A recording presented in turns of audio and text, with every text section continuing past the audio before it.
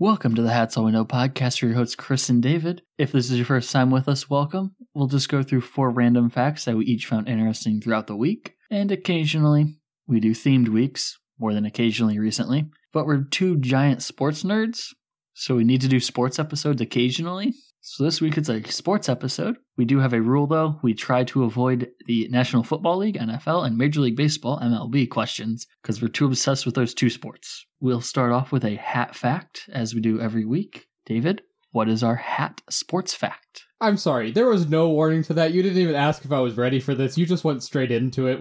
Yeah. I'm used to, are you ready? A little bit of preparing instead of just staring at me and then going, welcome to the Hats All We Know podcast. I gotta keep you on your toes. I'm standing. I'm more on my toes than you are. Are you on your tippy toes? Yes, it's just you can't. I'm short. So, keeping that intro in mind, this week I thought I'd talk about helmets, specifically concussions, because, he said we try to stay away from the NFL. And as we established last week, I probably had at least 2 concussions when I played football in high school. Right. So, a big thing in sports in general, but particularly the NFL, is avoiding concussions. And by the way, yes, I do consider helmets to be hats. I have a very broad definition of hats, not just so that this podcast can still have legs, but also just I consider anything that's a head covering to be a hat. I'd say it's bold you think the NFL cares about concussions. No, they care about the sponsorship money, and the sponsors, it's better PR if they care about money. Sorry, it's better PR if they care about concussions. Yeah. I had a capitalism slip there, my bad. But anyway, talking about concussions. There is one company that makes... Rydell. Rydell is one company, you knew it. How did you know? I was thinking of a company and you named it. Named one helmet. So this one's actually a company that makes a little insert that goes inside helmets. Don't know that one. It's called MIPS. MIPS? Decent name. What do you think MIPS either stands for, or what do you think the little insert does to help prevent concussions?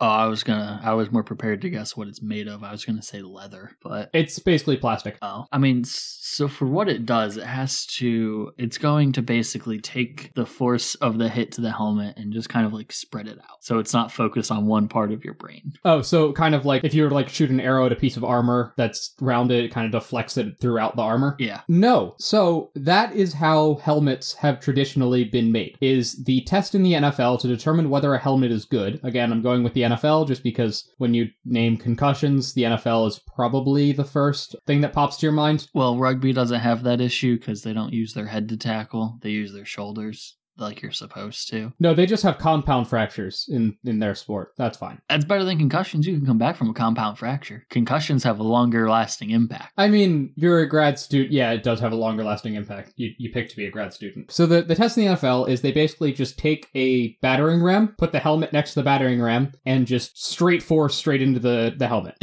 And if it doesn't break, check. Put that on a dude's head. I'd like to say there's a lot more like that's an oversimplification, but it's not too much of an oversimplification. However, multiple studies. There's a interesting one that shows different forces of impact on helmets and kind of the brain injuries that come from them. CTE. CTE is a popular one. More acronyms than I can keep track of, honestly. Anyway, I'll put the link to the article in the description. But a lot of research has found that rotational motion is actually a large factor in terms of brain injuries. Okay. So instead of taking a battering ram and just straight to the side of the helmet, what if, say, you're tackling somebody, your head is, down or up or whatever, and your head tries to rotate? Your neck hurts. Right, but your neck can only go so far, and they've actually found that it's more conducive to brain injuries than just straight impact. So, like, MIPS technology, I know about it because I worked in a bike shop, and we had to wear a button for a while that said, ask me about MIPS, and so I asked somebody I worked with, okay, what are these buttons? What is MIPS? And they were like, hey, you don't need to know. Nobody will ask you. And if you do, just make up something.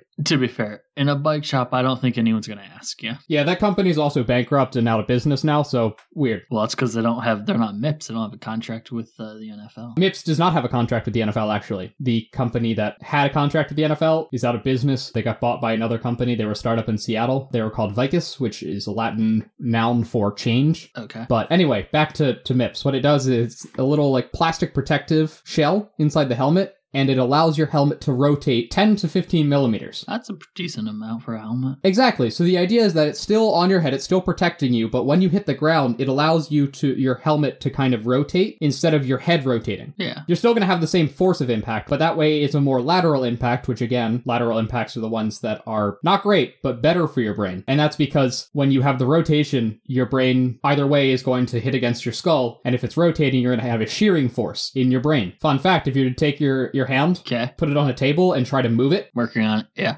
it's kind of sticky and that tries to move, you feel that like stretching in your hand. Yeah. That's what your brain does when it's the rotational movement. Ah, that's why I had a headache for a week. Okay. Yeah, probably. So it's not great because your brain is mostly water, so it's not going to compress easily, but it's like a gel, so there's going to be a large shearing force, which isn't great for your brain. But MIPS is used in helmets for bikes, rock climbing, snowboarding, skiing, motocross, construction helmets. Can't help but notice football helmets wasn't on that list. No, hockey is though. They're in hockey helmets. I'll be honest, if the puck's coming at you at 100 miles an hour, I don't know if your helmet turning is going to help your head much. It's more for crashes for hockey, like when you crash against the ice. So when you get Cronwalled, okay. Yeah. The NFL, there have been multiple articles talking about, is MIPS going to be incorporated into NFL helmets? And it seems as though the company is open to the idea. And the NFL is not. Well, the NFL has a partnership with GE and Under Armour, and they partnered with, again, Vicus, the other company, and the 01 and the, actually, just announced this month, 02 helmet. Ooh, clever naming there. I know, right? Hey, when you put that much effort into trying to not get concussions, you've probably gotten a couple yourself. Honestly, the fact that they knew how to count from 1 to 2, I feel like they're doing well. Fair. I'm going to quickly guess what MIPS stands for. Okay. MIPS, I assume. Yes, MIPS. Okay. Minimal Instant Pressure Sensor. Based on the fact that you're now typing and Googling, I feel like you don't know what MIPS stands for. Again, they told me to make up something at the bike shop. I know what it does, and I know how it works. I just never thought to look up what it means, but no. Multi-directional Impact Protection System. Oh, I was not even close. It was created in 2001, the Royal Institute of Technology in Stockholm, Sweden. Why Sweden doing this? I believe it was for snow, like snowboarding, skiing. Okay. I mean, I'll trust it. It's Sweden. They don't do much else in there, right? Aren't they make pocket knives? Oh no, that's Swiss. Never mind. They have a really basic looking flag, which is really nice because flags that are way too complicated aren't easy to remember. And as a kid, I tried to draw every country's flag, and let me tell you, I loved the European countries in terms of drawing them. When I got towards, like, Peru, where I had to draw a seal, and it's a different seal on either side, that's rough. From talking about head trauma and concussions. Oh, was that what we were talking about? Sorry. Roughly, yeah. I couldn't remember. We'll move on to talking about another sport that involves head trauma. Rugby. No, rugby's good. I said that. Boxing. Are you telling me that there's no head trauma in rugby? There's a little bit, but it's not as bad. That's fair. They found like 99% of all former players they looked at in the NFL had some sort of serious brain injury when they died. Which, that 1% was the kickers, I'm pretty sure. That number is technically a little skewed because they did study just the players' brains who we thought had it. Right, but also the 1%'s definitely the kickers. So boxing, but a specific division of boxing. There are divisions? Chess boxing. Okay, I know that division. There's actually a lot of weight divisions. This is actually totally separate from boxing. It has a different world governing organization, everything, but had to bring it in somehow. I only know like 2 boxers. Really? Muhammad Ali and Floyd Mayweather. Got Manny Pacquiao. Oh, right. That was a thing. George Foreman. The grill guy? Yeah, he was a boxer. Oh, wait, he's the guy that bit somebody's ear off, right? No, that was Mike Tyson. Okay, you can tell that I know this area of sports very well. More recently, you have, YouTuber Jake Paul. Nope, you've already lost me on you have YouTuber. We're done. So chess boxing, they alternate rounds between playing chess and boxing, with a minute break in between. That minute break is key. Well, you have to change into boxing gear. You gotta get gloves on. Wait, you're telling me that they don't try to play chess with the boxing gloves on? They do not, no. Did they use a magnetic board? Because I feel like that's a very important thing of, like, you gotta move the chessboard on probably quickly, so, like, you would probably want a magnetic board in pieces. I'm sure they have yeah. Anyway, continue. Sorry. So there's 3 divisions in chess boxing. Well, there's 3 weight divisions as well, but light, middle, and heavy. They got real creative with that one. That's almost like as good as 01 and 02. Yeah, there's 3 divisions: professional, amateur, and for some reason, urban? Okay, what is urban? Urban is like you're a trainee. What? Like you decide you want to pick up chess boxing, so you're literally learning like chess or boxing. Why is it called urban? I don't know. Probably because this started in like Finland. Does urban mean something different in Finland? Either way, none of those are actually my question. So there's 37 professional chess boxers in the world. What is the minimum requirement to become a professional chess boxer? You have to have a minimum rating in chess and a minimum number of fights. Okay, the minimum rating in chess I figured. I did not know the minimum number of fights, but I want to go back to 37. Do they have like a three-way match at some point? No, 2. Then how do they all like play each other? They don't happen very often. And a few of them actually are just really good at chess and have won chess tournaments. Oh, so they're like grandmasters that technically have the right number of fights and they just kind of try to hold off the guy. Like the founder, that's what he did, is he was like, I'm much better at chess than the guy I was facing. He's very good at boxing, so I just kind of tried to stay alive until we could get to chess. The founder, Lipe Rubino, I think, he won the first fight in the 11th round and the last round when his opponent ran out of time in chess. So he didn't even checkmate him. He was getting destroyed in boxing, and he was saying that he was like, well, the other guy had more time, probably could have beat me, or if there was another round of boxing, he probably could have beat me, but I knew I was better at chess, so I just tried to stay alive in that 10th round. Yeah, so he just tried to, Floyd Mayweather it. Floyd Mayweather, undefeated boxer, doesn't really attack often. He's a great defensive boxer and just will wear you down coming after him and can counter like no other. Ah, good to know. Yeah, again, this may surprise you. Boxing is not a thing that I watch often. I don't either. So I don't really know much about boxing, but I'm assuming the number of fights is probably like 25. Okay. Just because that feels like it's enough boxing matches that it keeps away people that are grandmasters in chess, but, aren't the best at chess, and so they try to see if they could be the best at another sport. And you also figure out if in 25 matches, if you can last a full boxing match first. Because I feel like that's a major thing of like, do you have the stamina and ability to get hit in the face enough? Yeah, well, in boxing, half the time you're not getting hit in the face. It's more body shots that will hurt you throughout the fight. But that's what the gloves are for, right? Not to protect hands, but to protect faces. Because hands are used to hitting things, but faces are not used to getting hit. It's actually higher than 25 fights. Okay. Is it like 100? Because that seems excessive. It's way lower than that. Okay. So in chess, I like their rating system a lot. Of you start off at 1200, and then as you win, you get more points based off of your opponent's point number. A lot of other things use that, like Magic the Gathering, the card game. But I'm assuming if you get, I think 15 to 1800 is like, you know enough about chess that you're starting to learn strategies and such. Okay. And able to implement them, so I'm guessing it's going to be 1800. That is, 1800 is the minimum chess. Yeah, because I think 1500 is typically you know the game of chess well, and 1800 is you're able to implement strategies and think ahead, which I feel like is something that they'd want to not make the chess boxing matches boring, because I imagine when you're there, you're not typically there to watch chess and boxing. You probably like one better. And if you like boxing better, it's probably not a lot of fun to just see one guy get destroyed at chess first. Might be. That's fair. So 25 is too low, 100's too large, 40. Yeah, that does not count as you guessing right. You had 25 and 100 as a guess, so.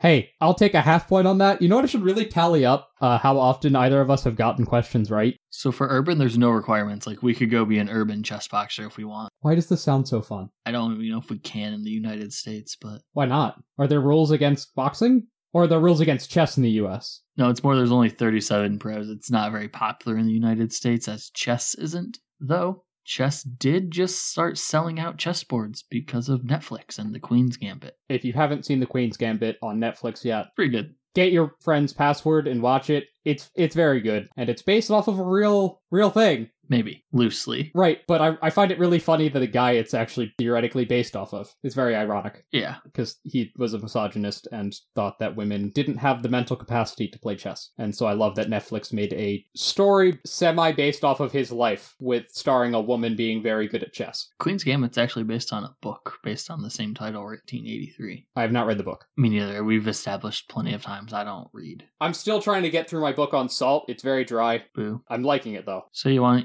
to try to become a professional chess boxer? I'm actually not against it. You can get an 1800 chess rating. You'd be in the late the lightweight division, I would assume. I don't know the cutoffs, but... Yeah, I'm about 135, so I'm assuming that's lightweight. Ooh, that might be on the edge to middle. I might be lower end of middle. I might need to cut a little weight. I mean, I probably should anyway. When I entered high school, I was 85 pounds. The wrestling coach looked at me and went, I mean, you can be a state champion if you want to be. Please join the wrestling team. I just got the track coach trying to talk to me constantly. I joined track. It did not work out well. I refused because that wasn't going to be the reason why I didn't play football. It's because I wasn't fast enough. It was because I wasn't big enough. Not being strong and big enough, I can relate to. However, you are much stronger and bigger than me. I probably would not have been playing the same position as you were tight end / lineman / defensive lineman. Tight end and defense, I was like a linebacker corner hybrid. Right. And for me, I probably would have been a safety. Yes. So I did play chess against somebody that was actually good at it. When I played against them, they were like, hey, you'd probably be rated about 1600 if you were to play enough to get a rating. So I don't have that far to go to get to 18. I mean, I actually have to play in order to get the rating, but that last 200 could also be really hard because you'd have to win. To do that, you would probably have to read the chess books and the strategy and everything. And this may surprise you, but you know that whole boom of chess and chess.com having more accounts signing up than ever, and yeah, I was one of those people, for sure. Have you played yet? Yeah. It turns out they were being a little bit optimistic. On chess.com, I'm 1100 rated. Oh, I'm never going to join that. I'm terrible at it. You start at 1200. I might be lower than you if I were to join. Well, you want to move on to the third fact of the week? Yeah, I just want to say first that, I don't know if you were joking about wanting to figure out how to do chess boxing, but, I'm actually down. I think my head's taken enough trauma. Well, transferring off of that, a sport that I currently very much enjoy and play competitively is one of my favorite sports to play competitively. So, since obviously I live with you, the sport you play competitively is disc golf. There are divisions as well. There are 3 amateur divisions, rec, intermediate, and advanced, and then professional. You can get money if you win. In amateur, you just get vouchers for more discs. You get the glory. You do, and you get a sense of pride, I've been told, because I keep playing in advanced, even though I probably should be playing in intermediate, because intermediate the I is for inconsistent. You know how to play, and you're not bad, but you can't seem to string together what you think you should be able to do. And that's definitely me. You have to figure out how to putt from more than 5 feet away. I assume for me that means I need to learn how to throw the disc so it doesn't fade to the left. Or figure out how to use that to your advantage. Okay, so let me explain what disc golf is. So disc golf, or frisbee golf, is you essentially take frisbees that are a lot smaller, do different things. So there are drivers, which are very thin, and they cut through the air easily, but it's harder to throw them accurately. You have mid-ranges, which, are mid-range. They're in the middle between putters and drivers. And then you have putters, which they kind of look like frisbees with the rounded edge, and they're made more for accuracy than for distance. And the idea is to, like golf, you want to throw discs the least number of times and get them in the basket. Anyway, it is the fastest growing sport in the world.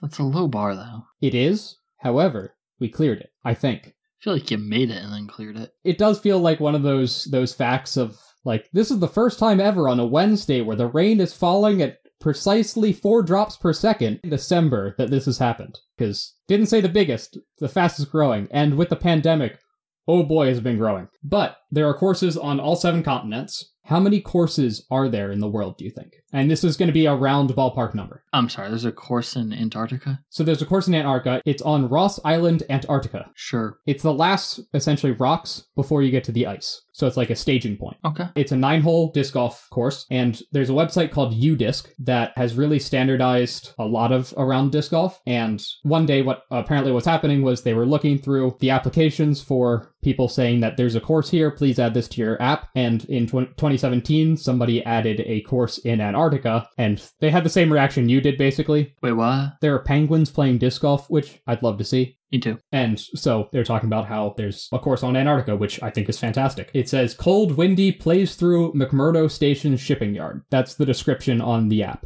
Same, sir. So based on there being a course in Antarctica, Yep. I'm going to go with 25,647. Okay, you're about a little over double too high. Ah, damn it. I was going to say like 7,000, but that seemed low. So, There are about 8,000 courses in the US alone. wait, so if I'm double too high and there's a course, there's like nothing in the rest of the world if there's only like 12,000. 11,400 courses, about. Ah, so the potheads wanted a sport to play. That's why it's popular in the US. Got it. Not everyone that plays disc golf is a pothead. There are enough people that play disc golf that smoke weed that it is associated with each other, and during the disc golf championships on ESPN that they were broadcasting, there was a commercial for the usual commercials of don't drink and drive, like think before you do it. They had one for smoking weed of don't smoke and drive. They know their target audience. Yeah, I was gonna say, they knew their target audience very well. Every time we've gone disc golfing, I'm pretty sure I've smelled marijuana on the course. Again, not everybody. Well, not us. A large enough vocal percentage when they at one point were saying maybe we should start doing drug tests since we're becoming a legitimate sport. All of the pros went, trust me, you don't want to do that. Hey, NBA's not penalizing for marijuana anymore either. Again, I'm good with it. It's also legal in like 36 states, so.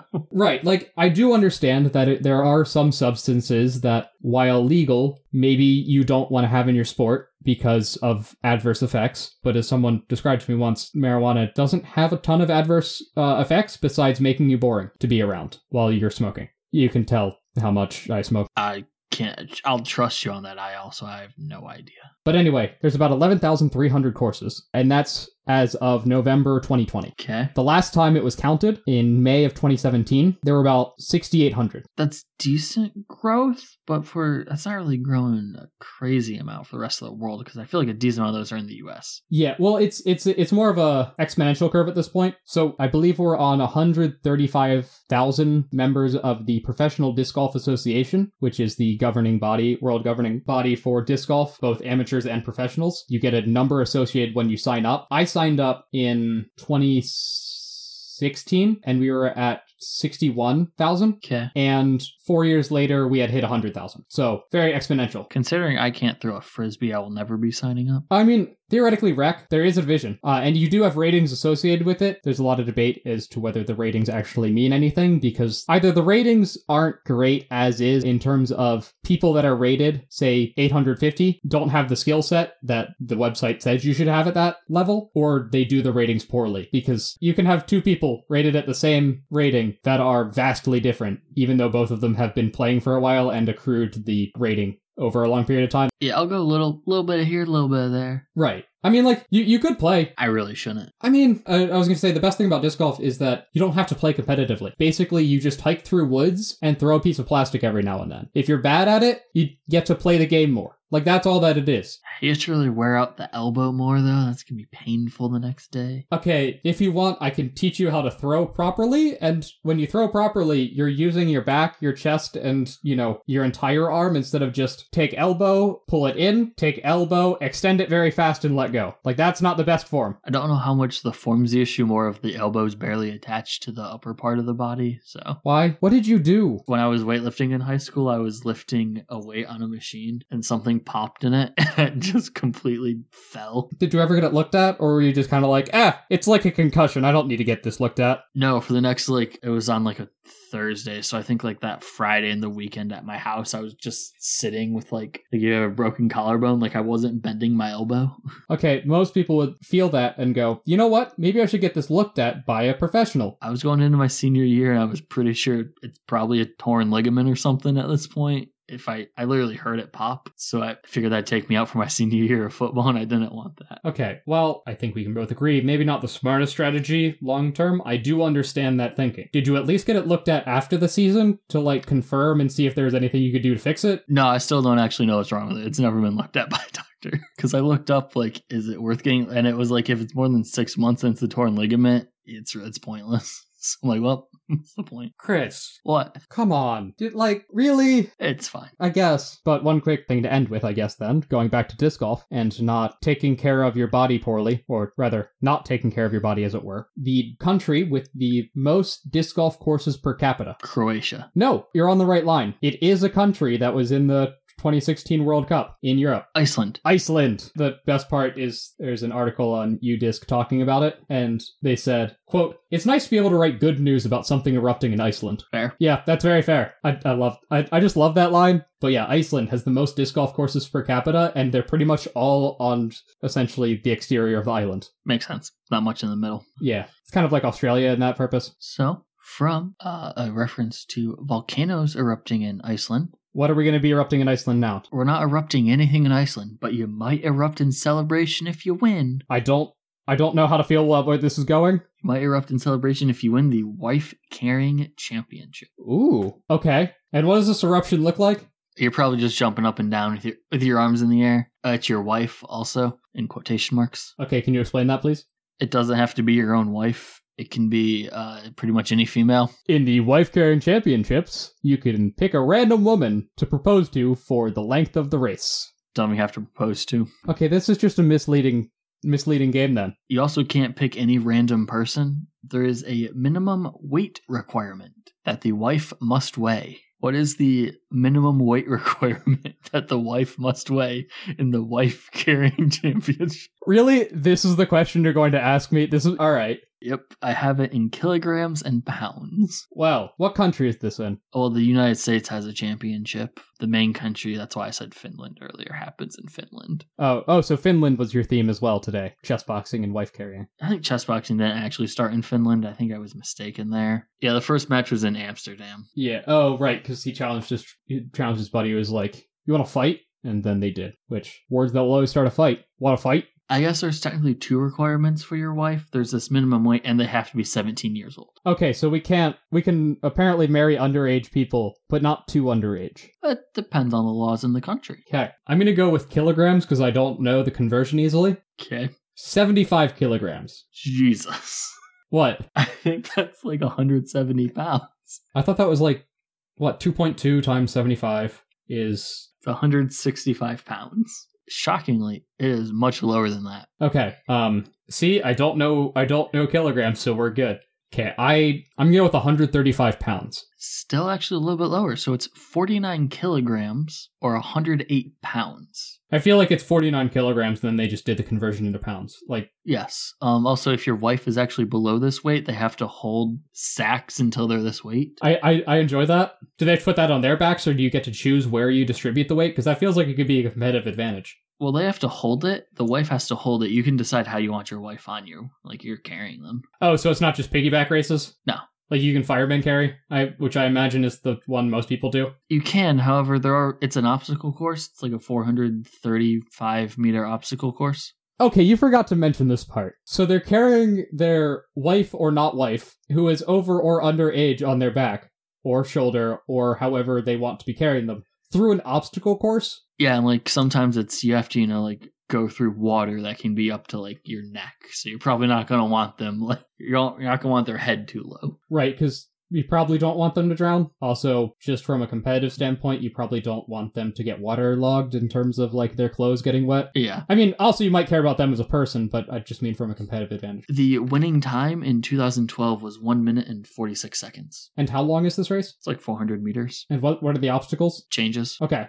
Is it ever you have to go up a rope wall? No. It's always possible to do while carrying. Okay. And it's all ground level stuff, I imagine. Yeah, for the most part. Is there ever a barbed wire fence? No. Okay, so it is a small hurdle or something you have to go around. Yeah, it's nothing too crazy. Okay. So this is supposedly rooted in the legend of Ronkinen the Robber, who was a gang leader who hazed potential members by making them carry sacks or live pigs over a type of obstacle course. So over time, we've evolved pigs to mean your wife. It actually gets better. His gang was actually known for, they would steal women from neighboring villages. So many of these competitors, much like what we've watched on TV with the Red Bull races, soapbox races, there's a performance beforehand. Okay. Many of the competitors will, quote, steal one of their friends' wives and run the course with her. Oh, so these are done one at a time? Yeah. Okay. I'm just imagining just a field of 500 people. No, it's one at a time. And if you win, the prize for winning... Lifetime beer. Not even close to lifetime beer. It is related to beer. You get your wife's weight in beer. Do you each get it or do you split it. I think you split it. So at minimum, it's 108 pounds of beer. I'd rather not. That's a lot. Because with the bubbles, I imagine beer is slightly less dense than water. I have no idea. Probably yes. I'm just imagining, so like, you know how water is density of 1? I'm just imagining how large of a tub that is of beer. Do you think it's just the beer? Or do you think like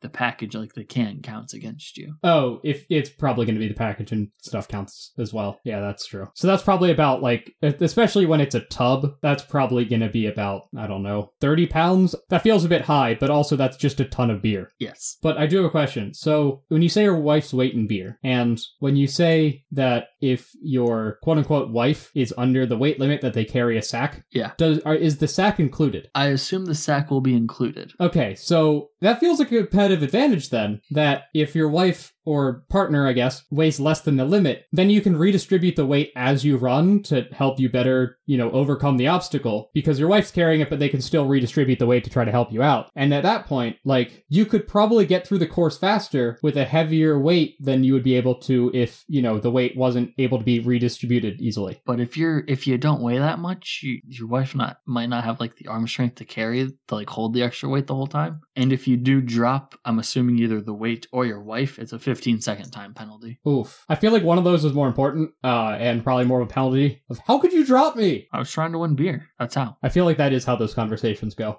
Do you get to choose the beer? Or is it just the sponsor, I assume, of the brewery? I assume it's just going to be the sponsor. So if you win like the US one, you probably get like Budweiser. Isn't that just like pea water? Bud Light is. Budweiser is I mean, I would prefer my go-to cheap beer is Miller Lite. Again, I've heard that's like pea water. Well, every cheap beer could be, but Miller Lite isn't horrible. Okay. Coors Light is okay. I just remember the person coming to the trivia with like the little Dixie cups, and they were like, all right, drink A and drink B. Now tell me which one has more flavor. And drank both of them. I was like, okay, more or better? And they just glared at me for a good 30 seconds. Wasn't it like Miller or Bud Light?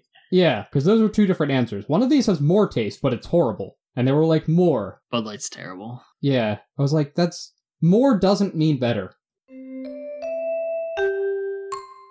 Thank you for listening to our sports episode of the Hats So We Know podcast, back by popular demand. And I do mean that, but hopefully you enjoyed this episode. If you didn't enjoy the sports episode, we understand. We do get a little bit too much into sports, particularly with how this started off, going to the NFL and sports that we know very, very well. They probably got sidetracked very easily. Oh, it did. But if you didn't like this one, that's fine. Share it with your enemies, whether or not they like sports. And if you did enjoy it, you can follow us on social media, on Twitter and Instagram, at Hats All We Know. I think that's everything to wrap it up here, except, and now, a pun. If you decide that any of these sports are things that you would like to enjoy and try out, go for it. We will put links in the description as to where to get more information about these sports. However, if you decide to do wife carrying and you drop your wife, just apologize and say, sorry, I'll met you a beer. I'll be right back. Have fun.